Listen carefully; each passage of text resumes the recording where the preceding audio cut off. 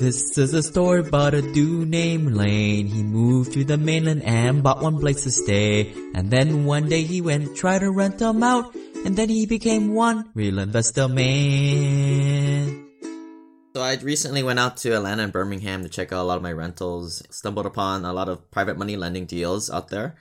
And I'll continue to get some more. So you'll be seeing that in the email blasts from the Hui Deal Pipeline Club email list. So if you're not on there, please go in there and sign up.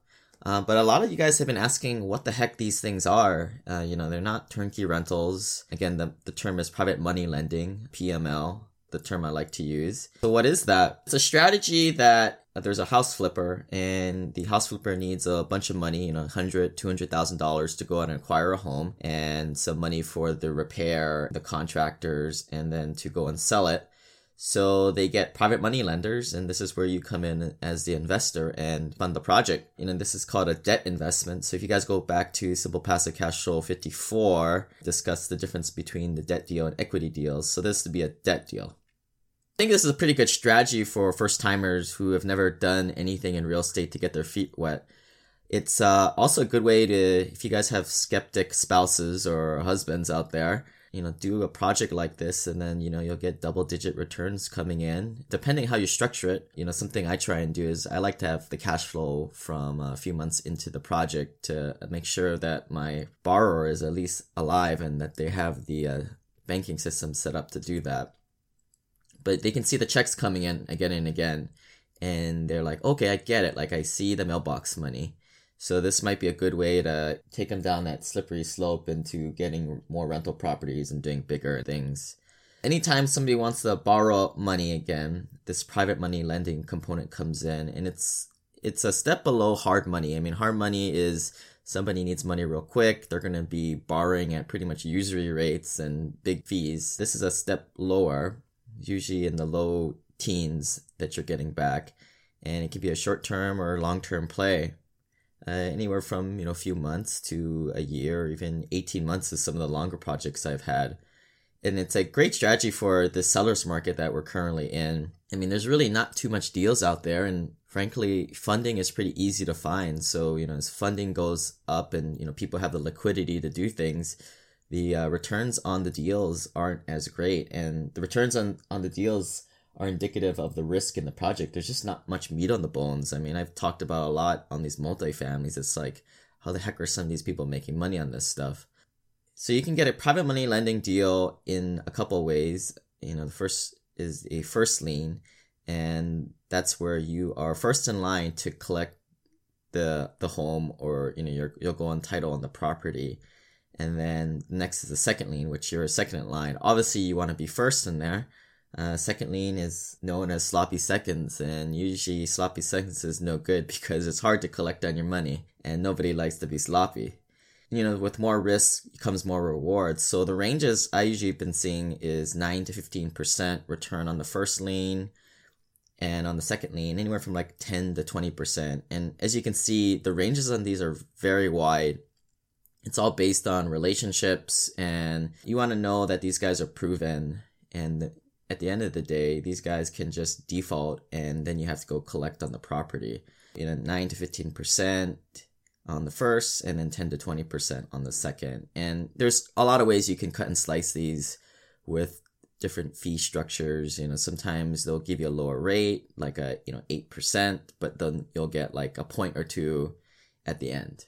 Kind of depends, on the flipper strategy and, how long are their flips normally take. And, obviously they're trying to build the terms best for them to incentivize them. A lot of times they would want the money to be in a bank account, and then they don't start the interest until they close on the property. Those are kind of the nuances.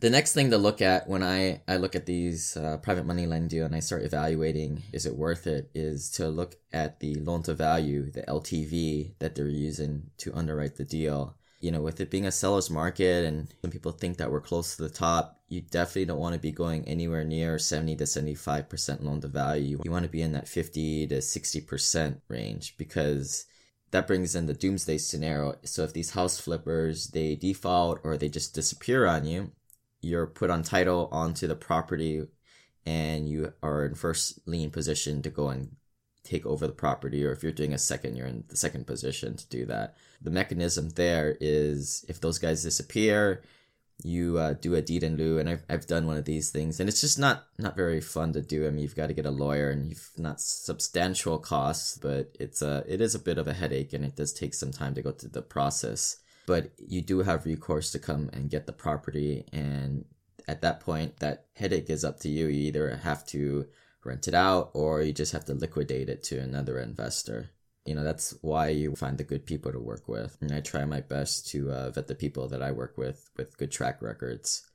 But things do happen. So getting in the perspective of the home flipper, what they're doing is they're picking projects and they're going after properties that they can either fix to flip or fix to turn into a rental property. And it's totally different things. Sometimes they may need like about $50,000, $100,000 more for a retail buyer, different countertops, flooring, just totally different. And, they've got to bring in a designer a lot of times to do that. The typical process for these flippers is to put all their budget onto a spreadsheet or however they do it, and to put up all their line items for, all the components of the rehab. And they're coming up with this loan to value costs. And a lot of times, and if you guys read a lot of out there on the education, there's a 70% rule that they like to follow. For them to make a profit, they need to purchase the property at a 70% what they can sell it for, so that they can back out all their commissions and all the extra fees. This doesn't include costs for the materials and all the contractor costs. That's also stuffed in there too. So they've got that margin of safety, that 30%. But a lot of times things happen. I mean, I'm a construction engineer, and usually we use 20-25% on any project because things happen and there's always the unknown and unknowable.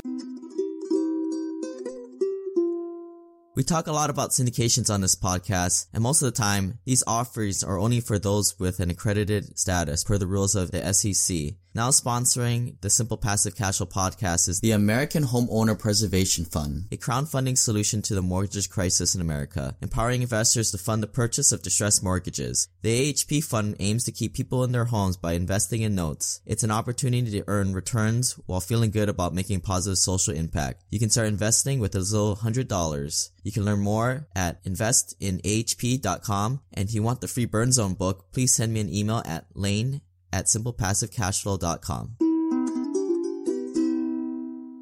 You as the investor just need to realize that this is what the home flipper is going through in their head. It's the way of underwriting a deal on your end. Just looking at the rate of return that the borrower is going to pay you is just half the battle. It's a really subjective in evaluating these rates back, because again, you have to take into account what's the project for. Is it a flip to rental or flip to retail? If it's a flip to retail and they disappear, now you've got to either take it all the way and bring in the extra rehab. That's extra risk for you. Again, you get to partake in the upside. But if it's a flip to a rental, which this is the kind of the reason why I like these private money lending deals in Birmingham or Atlanta or these secondary markets, because at the very least you can just rent this out, and if the market corrects, you can just turn it into a rental and you can still hold on to the property and you can probably cash flow on it.